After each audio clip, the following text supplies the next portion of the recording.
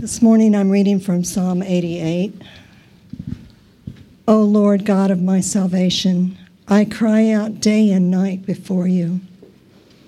Let my prayer come before you. Incline your ear to my cry. For my soul is full of troubles and my life draws near to Sheol. I am counted among those who go down to the pit. I am a man who has no strength. Like one set loose among the dead, like the slain that lie in the grave, like those whom you remember no more, for they are cut off from your hand. You have put me in the depths of a pit, in the regions dark and deep. Your wrath lies heavy upon me, and you overwhelm me with your waves, Selah. You have caused my companions to shun me. You have made me a horror to them. I am shut in so that I cannot escape. My eye grows dim through sorrow. Every day I call upon the Lord. I spread out my hands to you. Do you work wonders for the dead? Do the departed rise up to praise you? Selah. In your steadfast love declared in the grave, or your faithfulness in Abaddon. Are your wonders known in the darkness, or your righteousness in the land of forgetfulness? But I, O Lord, cry to you in the morning, and my prayer comes before you. O Lord, why do you cast my soul away? Why do you hide your face from me? Afflicted and close to death from my youth up, I suffer your terrors. I am helpless. Your wrath has swept over me. Your dreadful assaults destroy me. They surround me like a flood all day long. They close in on me together. You have caused my beloved and my friend to shun me. My companions have become darkness. This is God's difficult word for us today. Amen. Woo. Thank you so much for that. How y'all doing this morning? Praise God. Thank you for those songs. They resonated with me a lot. Am I the only one who was feeling them like that? You know, I'm like, woo. Yeah, I felt the Holy Spirit moving just fire through that. So thank you guys for that. My name's Darnell Wilson. If you guys don't know me, I've been here before. I look forward to just opening God's Word with you all today. I don't have much to add beyond that. This message will not be fun in the beginning. I'm just going to be honest with you. If you heard the scripture read and you've read through it, it's not a fun psalm. But the first couple of points will be really hard to swallow, but the last one will be a joy. I promise you that, okay? Amen? I'm going to pray, and then we're going to open up this. Father, we thank you for who you are. Lord, I know that I cannot do anything without you, so I'm in desperate need of your Spirit. Be here with me, Lord. I have nothing to offer your people today except your word. But God, even that within my own strength is not enough to change hearts, to meet every need in the room, Lord. But I know that just like the little boy who had the fish dinner and and you were charged to feed the 5,000, Lord, he put that fish dinner in your hands, and that was enough to bless everyone. And I pray today that same thing. I have nothing else to offer them except your word. I give it over to you, God. And I know that you have the ability to miraculously have it reach every person here in a miraculous way. So God, have your way. Let us love you more, Jesus. Let us love you as you ought to be loved. In Christ's name we pray. Amen. So today, John told me, he said, hey, bro, you can preach on any psalm. You know, he gave me three or four to say, hey, those are off limits because I got those covered. But he said, but everything else is up for grabs. I said, all right. So I purposely chose the worst psalm to read. When I say worst, meaning that this is not an easy one to preach from. Because it's one of the few psalms that in Psalm 39 that does not end in a joyous refrain. You know, at the end, in every other psalm, you'll see that the psalms are full of people complaining and venting and crying out to God. You know, but and they're voicing their frustrations. But usually toward the end, they say, "But you, O Lord, are. But God, you can deliver." Da da da. This one just says, Darkness is my closest friend. You know, I'm thinking about Simon and Garfunkel. You know, hello, darkness, my close friend. And so I think through this, and as I was praying, I felt the Lord, He's been having me go through hard storms, and He says that this is something that's in the Psalter, so that God's people could actually know the fullness of who God is. Now, I think it's interesting. I got 4 points I kind of want us to consider today. The first point and the fourth point are the same, and then the second point, actually it's 3 points. I'm sorry. First and third are the same. Second one has a couple parts to it. It has sub-points. Okay. First point is hope despairs, yet it still hopes. Second point is praying during despair. How do you pray when you're in despair? And then the third is yet hope does despair, yet it still hopes. So the beginning, first one is hope despairs. We're going to focus on that. The second, praying during despair. And third, hope despairs, yet it still hopes. So let's break this down, okay? Psalm 88, we see that it's a heavy psalm. It's not one that's always fun to read. It's not always one that's fun to unpack. But we see what's going on here. This is a prayer of lament, or a prayer of sorrow, or a prayer of heaviness, or a prayer of hard times that's going on in this writer's life. And it's almost like, well, why is it here? And I think that is some things that we can extract if we just sit down on the Psalms and just think about them a little bit. And the first thing is that hope despairs. One of the lessons I think that God is telling the Christian in this, or telling me in this, and maybe even you, is that in the Christian life, there are times in which we will feel like we're in total darkness. And that we feel like we're all alone. And to be honest with you, sometimes that seems like it's more times than not. And even more importantly, sometimes it feels like God has abandoned us. You ever felt like you were just, God, where are you? And not that it's and sometimes people say, well, it's going to get better. Well, sometimes, I like this because how do you know? How do you define better? How do you find that things are going to get better? When we look at what's going on here, we look at the author, Heman, the Ezrahite, and we don't know much about him. We know that, he's mentioned in 1 Chronicles 16, but that's about it. We don't have much more details about him. And I think that as I watch this, as I see this unfold, I think he was crafting out his emotional journal to the Lord. And that you got to realize that just so you know, the priests used to sing this. This was a song. So it wasn't, like in worship, they would sing this as a worship song. Like, this is not super worshipful to me. Don't make me feel great. But Heman, Heman was writing out, he's crafting his emotional journey, and he was talking about how he's losing all his friends, and that he was facing death on a regular basis, and we don't really know exactly what pain he was going through, but usually I find that it's helpful for me that when I don't know the exact context of what's going on, I usually just kind of put myself there just for a moment. And I look at and not like an eisegesis moment where I want to put me in the text and say it's all about Darnell. No, but sometimes I'm like, well, I don't know what's going on with this guy's life. But then I look at my life and I was like, well, Darnell, has there been times where you felt like all your friends left you? Have you ever felt like you were just so close to darkness, and that when you woke up, the only thing you saw was no hope?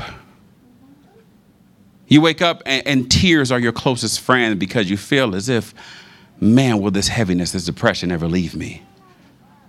And how do I deal with this? And then sometimes you feel like darkness will never leave. And it could last years and years and years. So the first point I want us to know is that darkness is part of the Christian journey. That's right. Just because someone is going through depression or sadness doesn't mean that they didn't pray enough. You ever had someone say that to you? You know, if you say, man, I'm going through hard times right now. Well, you know, Jesus still on the throne. Well, I know that, bruh.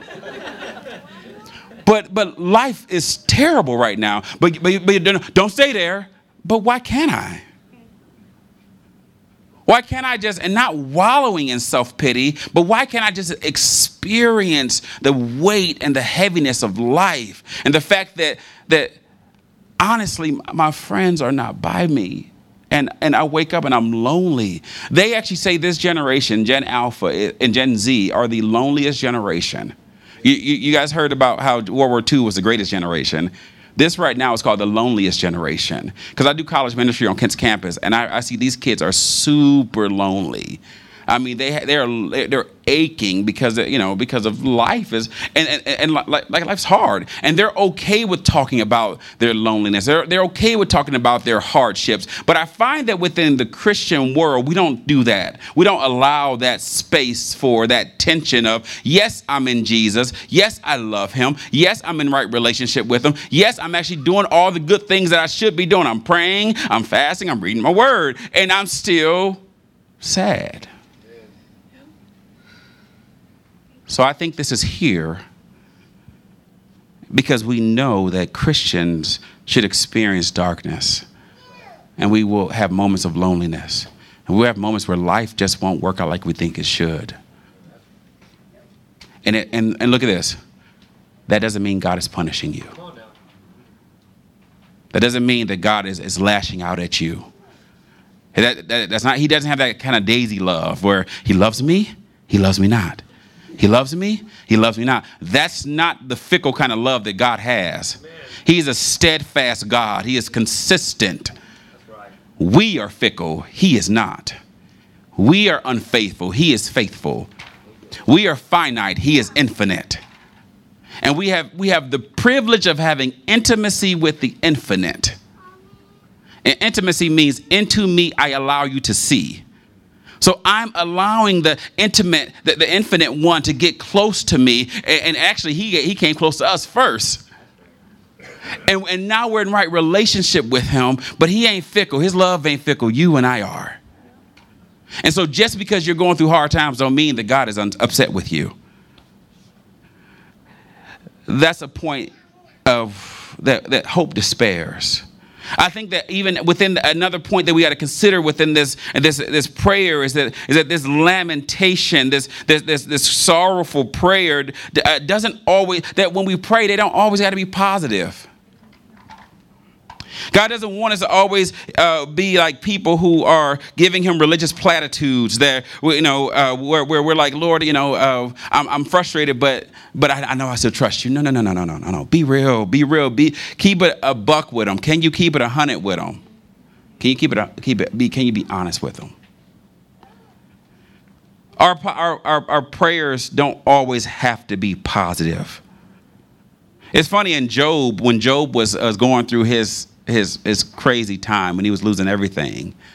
In Job chapter 2, his friends came and sat with him. And in verse 13, it says that his grief was too, they sat with him in silence because his grief was too much for words. Have you ever thought that as a Christian, when someone else is going through hard times and life is hitting them so hard, our responsibility is just to be with them, just to sit with them, and be uncomfortable with the awkward moment? Honestly, you want me to give you a secret to awkwardness? How to endure awkward moments? Just choose not to participate in them. It's that simple. Like, it could be an awkward moment right here, and I could be all up in it, but I can just say, nope, I don't want to experience that. So I'm going to disassociate from that. And like, okay, it's awkward, but I'm okay with awkwardness. Or better yet, even if you don't want to participate in it, just learn to be okay with the fact that things will get weird, and just say it's awkward. I'm okay with that. Are you comfortable enough with your God that he can understand, and your friends that they can understand that it's uncomfortable, but I'm going to sit here with you?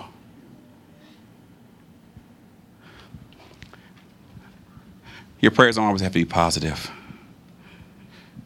Another thing about hope despairing. I got two more observations. I have sub points to my points. Okay, so just bear with me. I am a preacher, by the way. So the first point is that that darkness is going to happen, and it don't mean God hates you. Second point within hope despair is that your lamentation, your prayers don't always got to be positive. Third point is that this teaches us the realness of life.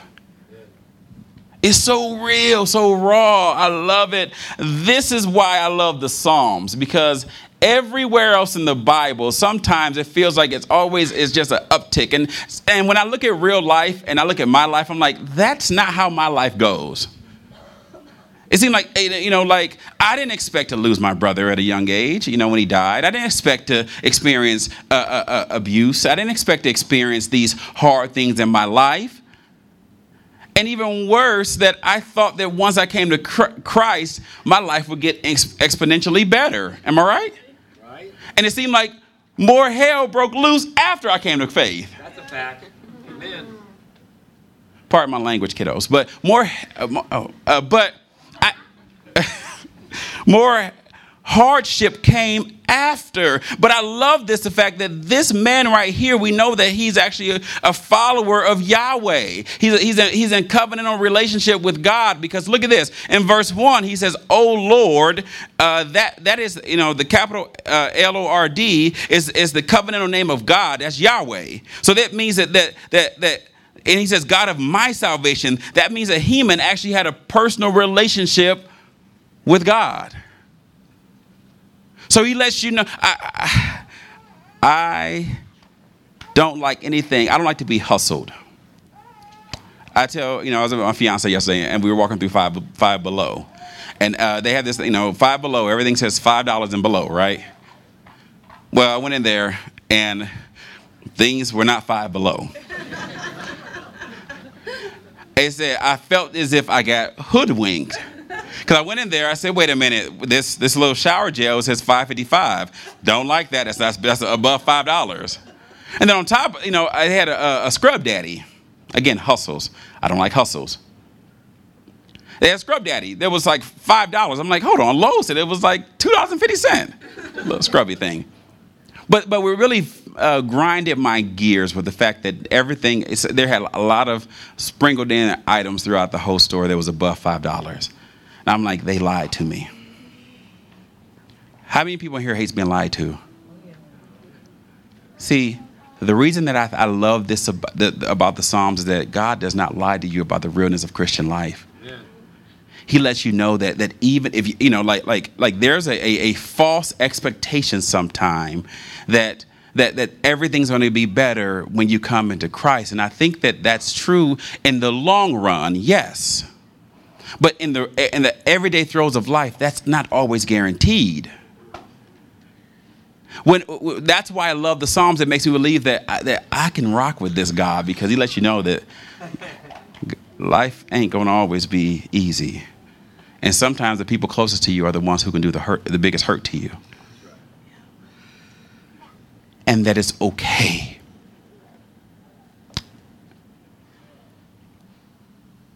God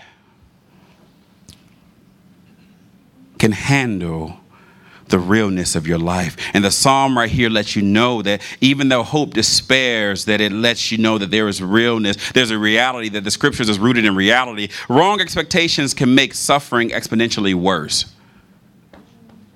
You ever had someone say, hey, I'll pick you up tomorrow evening. And then, but in your mind, you heard they'll be here at 3:00.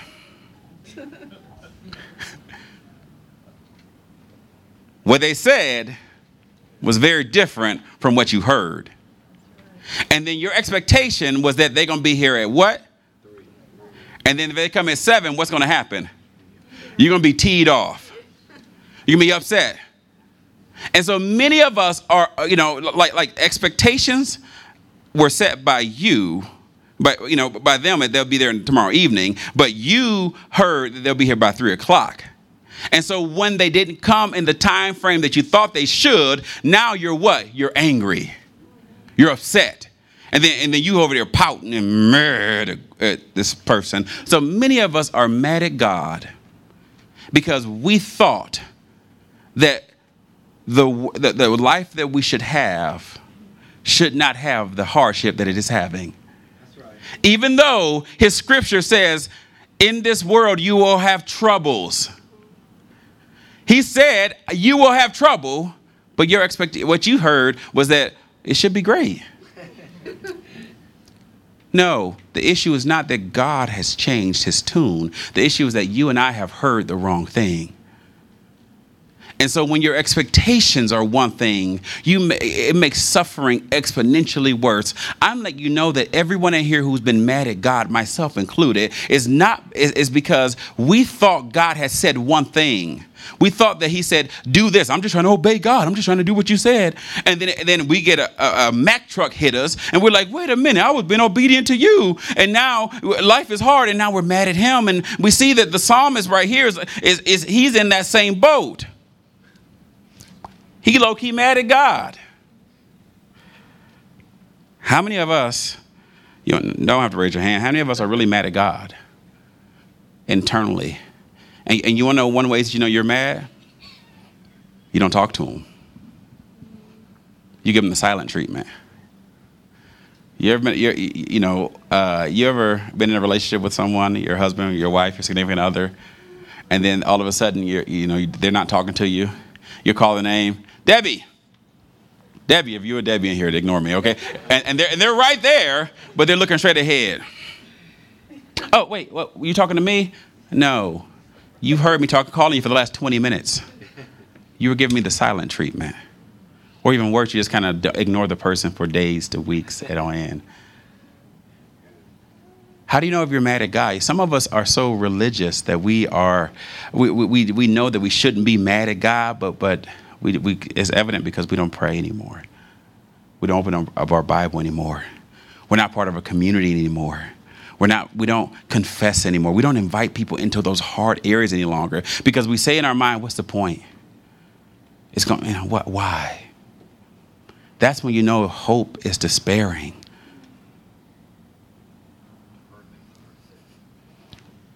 There you go. Hope deferred makes the heart sick. This is why I love Psalm 88, because in hope despairs, we know that darkness that can happen to Christians, and it's going to be the expectation. It teaches us that our prayers don't always have to end positively. They can be frustrated. And then it lets us know that there's a realness of life, and the realness of life is based in rooted, and it should be rooted in the reality that life will not always be great, and the expectations that God has set forth in us. And his word is more real than even what sometimes the preachers may say. Take God's word over what I may say. That's right. Because I'm going to fail you. His word won't. First point, not so fun, right? All right, second point. And by the way, y'all, we're going to we're just doing an overview of Psalm 88. I don't have the time to unpack every little thing, but I will say this. The second point is that the prayers of despair. But before I get to that point, I want to make sure that I lay this last thing out about the prayer pyramid. You guys remember the food pyramid that you remember as kids that came out in the early 90s? Food pyramid. At the very bottom was what? It was grains and all this other good stuff, and then had meat and dairy, and then you had blah blah blah, all this other good stuff. Vegetables in there somewhere. But have you do know that the food pyramid has been largely discredited because it was hijacked by lobbyists, right? And it's been discredited because of all this other good stuff. So people don't use it as much, but in the modern day Christian prayer pyramid, we don't really, at the very bottom, we may have praise. Hallelujah. Praise God. I love him. He's awesome. He's great. And then the next thing we have the word, and then we have, fellowship, and we have all these things of the Christian pyramid, the Christian pyramid of life, I guess, or prayer pyramid. But the very small things we have is just like lamentation or frustration or sorrowful prayer. We don't talk about that as much. And I think that if I look at the Psalm, I think frustration should have a larger, and lamentation should have a larger role in the Christian walk. And we have to be honest about that. Let's have a moment like to just say, yeah, God, I'm not feeling this. I just want to add that little two pennies in. All right. Second point is prayer of despair. There's three things that I want to make sure we have: consistency, honesty, and prayers of faith. One, consistency. Now we're going to open up the scripture. Okay, we're going to just unpack this real quick. Okay, the first part. First point was just an overview of what we were experiencing from Heman's perspective. And I think that God was telling me to share with you all. The second thing is just, let's look at the scriptures here. The three ingredients of a healthy prayer life, or a healthy life of lamentation, of prayers, of lamentation, is one, consistency. If you take a look at the scriptures here, this whole verse is broken down into three stanzas. We have in the first one, we see that the Heman comes to God day and night. He comes, he has time markers that he's there. Look at verse 1. He says that I cry out to you not day and night before you. And verse 9 on the backhand, he says, every day I call upon the Lord. And verse 13, he says this, but I, O Lord, cry to you in the morning. My prayer comes before you. Here's the thing, is that there was consistency in his prayers. This is how you know that he genuinely probably wasn't angry at God, mad at God in that way, like you and I, because he wasn't giving him silent treatment. He was coming to him constantly. And each time he uses the covenantal name of God, he says Yahweh. If you see capital L-O-R-D, he says in verse 1, he says Lord. Verse 9b, he says, I call upon you, O Lord. And verse 13, he says this, but I, O Lord, cry to you. He was calling to him in a personal way. There's consistency. He has a geographical marker that he says that I come to you, I'm here, I'm right before you. He's laying it out, and there's intensification at as each stanza progressions. He goes, he says, I cry, and then he says, I come out to you, I come before you, and then he says, come, Lord, come and help me. There's consistency in his prayer life. Are you and I having a life of prayer that's consistent?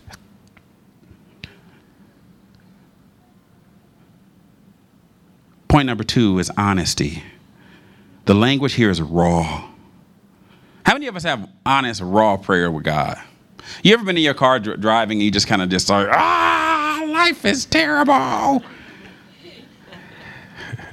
He was honest. He was like, death is close. The grave is near. I'm friendless. I have nobody else. I'm terrified. I'm by myself. Oh, man. Verse 8, he says this, that you have caused my companions to shun me. I'm by myself. Verse 18, he says that my beloved friends, they shun me. Oh, my goodness. He is honest and raw. And he keeps saying, you, God, you have caused my companions. You have made me a horror to them. You have caused my beloved and my friends to shun me. Now darkness is my nearest friend. I think it's interesting that if this man is in personal relationship with God, sometimes your frustration and your honesty, just because it's honest don't mean it's based in truth. Just because it's honest don't mean it's based in truth. You ever had somebody, again, I'm going back to relationship, friendship, and and you're frustrated with somebody and you say, you're never there for me. And they're like, but I was just there for you the last 6 years. Or you always do this. You ever done that? You ever did that within relationship? You're arguing and you say, you're never there. You're always. Look, this dude, Heman, even though he was honest, he said he was low key being disrespectful towards God. Low key, lightweight, a little bit. Because, like he says in verse 15, afflicted and close to death from my youth up. He says, essentially, my whole life I've been by myself. And that's so sometimes, even when you're being honest, your lens, that's the lens you choose to see people and God through, that it could be distorted. Because look at this. God has been there for you and I more times than we could ever imagine. He's there for you. He's closer than a brother. I mean, and this dude right here, I like him because he's honest, but it don't always be, just because you're honest, I mean it's based in truth. Just because you're honest, I mean it's always based in truth, but it's still honest to you. So which lens are we choosing to see God through? Like if you're coming to him, be consistent. Come to him consistently, day and night. Come to him, talk to him, but be honest. But even question some of your honest feelings. I've had friends who were like, Darnell. Me and my mom, we get into it often. Me and her. I don't know. I'm blessed to still have her, but we have our disagreements. And one thing that she does to me is that, when I was younger, I would say, "You never came to my game." She said, "Never." I played football my whole life. She said, "Never? Are you sure?" I said, "But you never did because da-da-da-da." And I started levying all these accusations against her. And she was like, no. Let me just peel back for something. I was at this game. You remember you called that interception? I was there. Da-da-da. I'm like, oh. Just because it's honest to you doesn't mean it's based in truth. And so sometimes your prayers and honesty, you have to even sometimes question them again and hold them against God's word. And then say, is this true? No, God, your word is true. I'm gonna submit my prayers to your word. I'm going to actually say, Lord, I'm actually being like lightweight disrespectful. Lord, forgive me because I got out of pocket a little bit. I got too comfortable with you.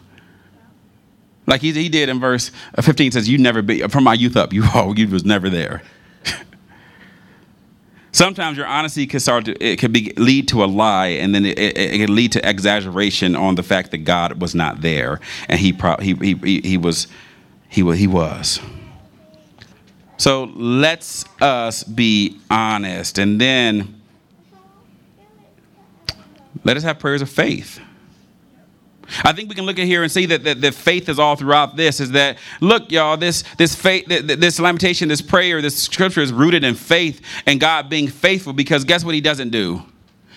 He doesn't just go to His friends because they all gone, but He actually comes to God consistently. He comes to God. It's a prayer of faith because even though your honesty could be not based in truth, it still could be a prayer of faith if you come to the one who is faithful. Do you and I come to God when we're frustrated with God? Or do we go and vent to other people? I was talking to one of my old students who graduated a couple years ago. She lives down in Columbus, and she's been going through a really hard time. Lost her job. I found out her mom wasn't her mom. A lot of really hard stuff. And we were talking, and she was like, Darnell, she said, I'm just so angry. I said, that's okay. And we pointed out this scripture. And I talked to her about this point. I said, have you been going to God with your frustrations? She said, no. I said, what have you been doing? She said, I've been talking to my friends and everyone else and anyone who would listen. I said, but have you come to Him? See, Heman knew that even though I'm frustrated with God, my situation is so great that the only person who can deliver me is who? God. Do you and I know that the only one who has the power to change your current circumstance is the one with whom we're levying all of our accusations against? And He alone can understand. He alone can be with you. He alone can transform the circumstances for you if you and I will just come to Him in faith. I love the fact that Heman never even asked him to be delivered from his circumstance. That's the wild part, because he had enough faith to know that even if you don't deliver me, you're still God. When my brother passed away at the age of 36, I got a call. I live in Cleveland. I got a call from his girlfriend and said, Lawrence is in the hospital. He went to the hospital. I'm like, wait, what? My brother don't go to the hospital. And me and my mom were talking. We looked at each other and was like, she was like, I can't tell you anymore. We'll tell you when we get here. And I'm a nurse by trade. So I know as soon as someone kind of talks like that, I'm like, this ain't good. So we got in the car, and me and my mom was driving at 3 o'clock in the morning. We're driving. And I said, you feel them? Because my mom said she feels all of her kids. She's like, I just feel when my kids are in this earth. I just feel them. I said, do you feel them? She said, no, I don't feel them. I said, okay. So in that moment, I had a choice. I'm like, he's gone. She said, yeah, he's gone. We knew that he was dead within the first 10 minutes of us on the road. So we drove out here to Akron General. And we got into the ER, and they had just finished working them up. When they clean them up, make them look pretty or whatever before the family comes to see them. And we got there and we saw him, and it was my brother, but it was not my brother. And in that moment, tears wept down my face, and my mom too. And she was just, hugging her, like touching him and rubbing him and kissing him. And the only thing we could say is that he's still God. Like, what do you mean? I'm like, Mom, like she was saying that he's still God. He's still God. I'm like, okay, you're right. He's still God. Meaning this, yes, I'm frustrated. Yes, I don't understand what's going on. Yes, I'm grieving. Yes, I'm crying. Yes, I'm confused. But God is still God. And so I'm going to trust him even in the midst of this circumstance. I'm going to have Job's spirit where he says, though he slay me, yet will I trust him. Will that be the same heart that you and I have when we're faithfully coming to God? The act of prayer is an act of trust and hope that God can and will hear you, even if the current circumstances will not change. I can't promise you that your current circumstances will change. I don't know. But I do know the scripture that says that know this, that all things work together for the good of those who love God, who works together for the good. What is the good he's talking about? In verse 29 of Romans chapter 8, it tells you that for those whom he foreknew, he predestined to be conformed to the image of his son. So that means that the goal of God, the situations in your and my life, is that God is trying to conform you and I to the character of Christ. He wants us to be conformed to his image. And even in the midst of suffering, he has a point and a purpose behind that he wants you and I to endure these hard times so that we may become molded into the image of his son. That's not always comforting to hear, but it's true. The Bible does not shrink away from the hard stuff of life. We usually do. Last point, in on hope. Why is this even here? Hope despairs, yet it still hopes. Hope despairs. Yes, it despairs. We have a prayer life of how does prayers look that's in despair. They're consistent, they're honest, and they're filled with faith. But yet it still hopes. Hope despairs, yet it still hopes. What does this mean? Y'all, doesn't this psalm bother you? It should. Like, it should really bother you, because it bothers me. I was like, why is this even here? Why is this in the scripture? And I know I said earlier that it talks about the realness of life, but yeah, that's what I got out of it. But it's because Derek Kidner wrote this in his commentary, and I read this. I was like, oh, okay, that helps a little bit. He said this: the very presence of these prayers in scriptures is a witness to God's understanding, because God knows how men speak when they are desperate. I'm going to say that one more time. The very presence of these prayers in scripture is a witness to God's understanding. He understands us. He gets us. And God knows how men speak when they are desperate. That's why that's one of the reasons why it's here, but I think it's a bigger reason. It's a bigger, more powerful reason why it's here is that in verse 1 it says, "O Lord, God of my salvation." We talked about that Yahweh, that personal name of God. This man, Heman, was acquainted with grief. he had a couple things in which all his friends left him at his moment of need. He was a man who seemed like God had abandoned him when he was by himself. Doesn't that remind you of someone else? That in Luke 23:49, we see that when Jesus was on the cross, it says, but all those who knew him, including the women who had followed him from Galilee, stood at a distance watching these things unfold. When he said in the Garden of Gethsemane, friends, will you pray with me but for a while? And they could not keep their eyes open. Their eyes kept going to sleep. His friends abandoned him at his moment of need.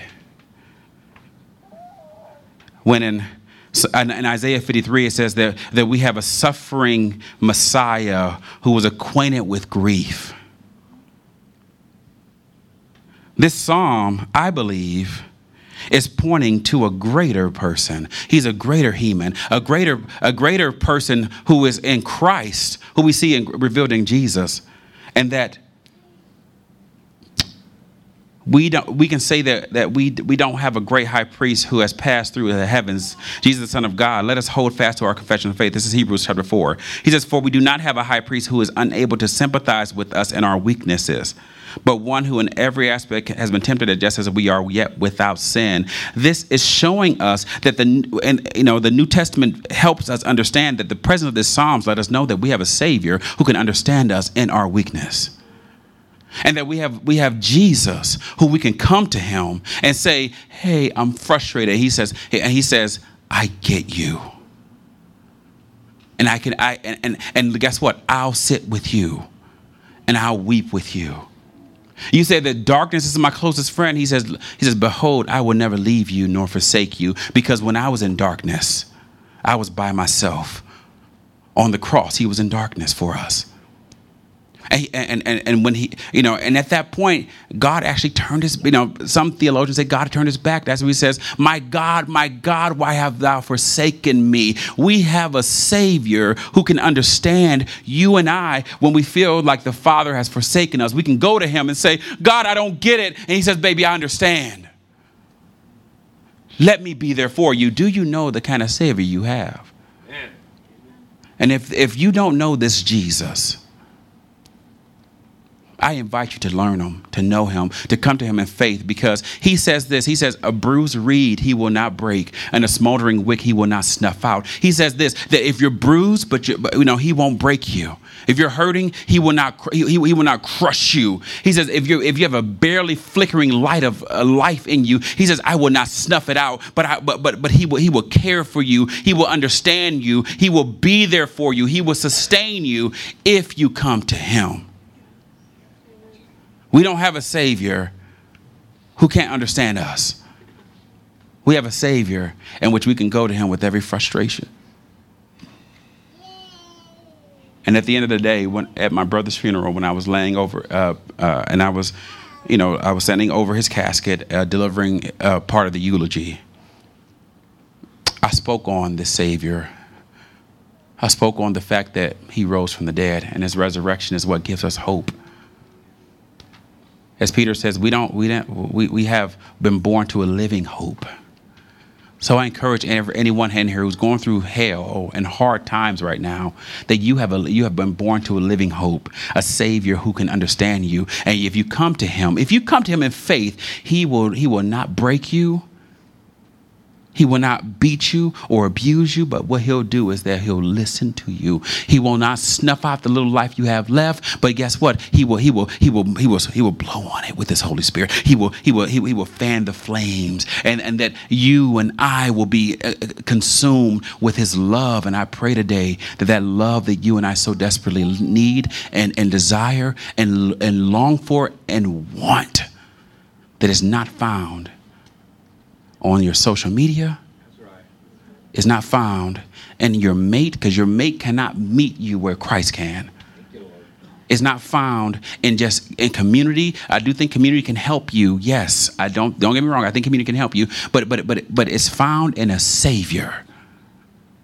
And if you come to him, he will by no means turn you away. Father, we thank you for who you are. God, I thank you that we have a God who understands us, and this is the hope that we live, that we hold on to. That this is we have a suffering Savior who is acquainted with our grief, who understands us. And I pray today that as we look at your text, Lord, as we look at Psalm 88, we look at this through a new lens, and that we will see this as a shadow or a signpost to point us to you, Jesus.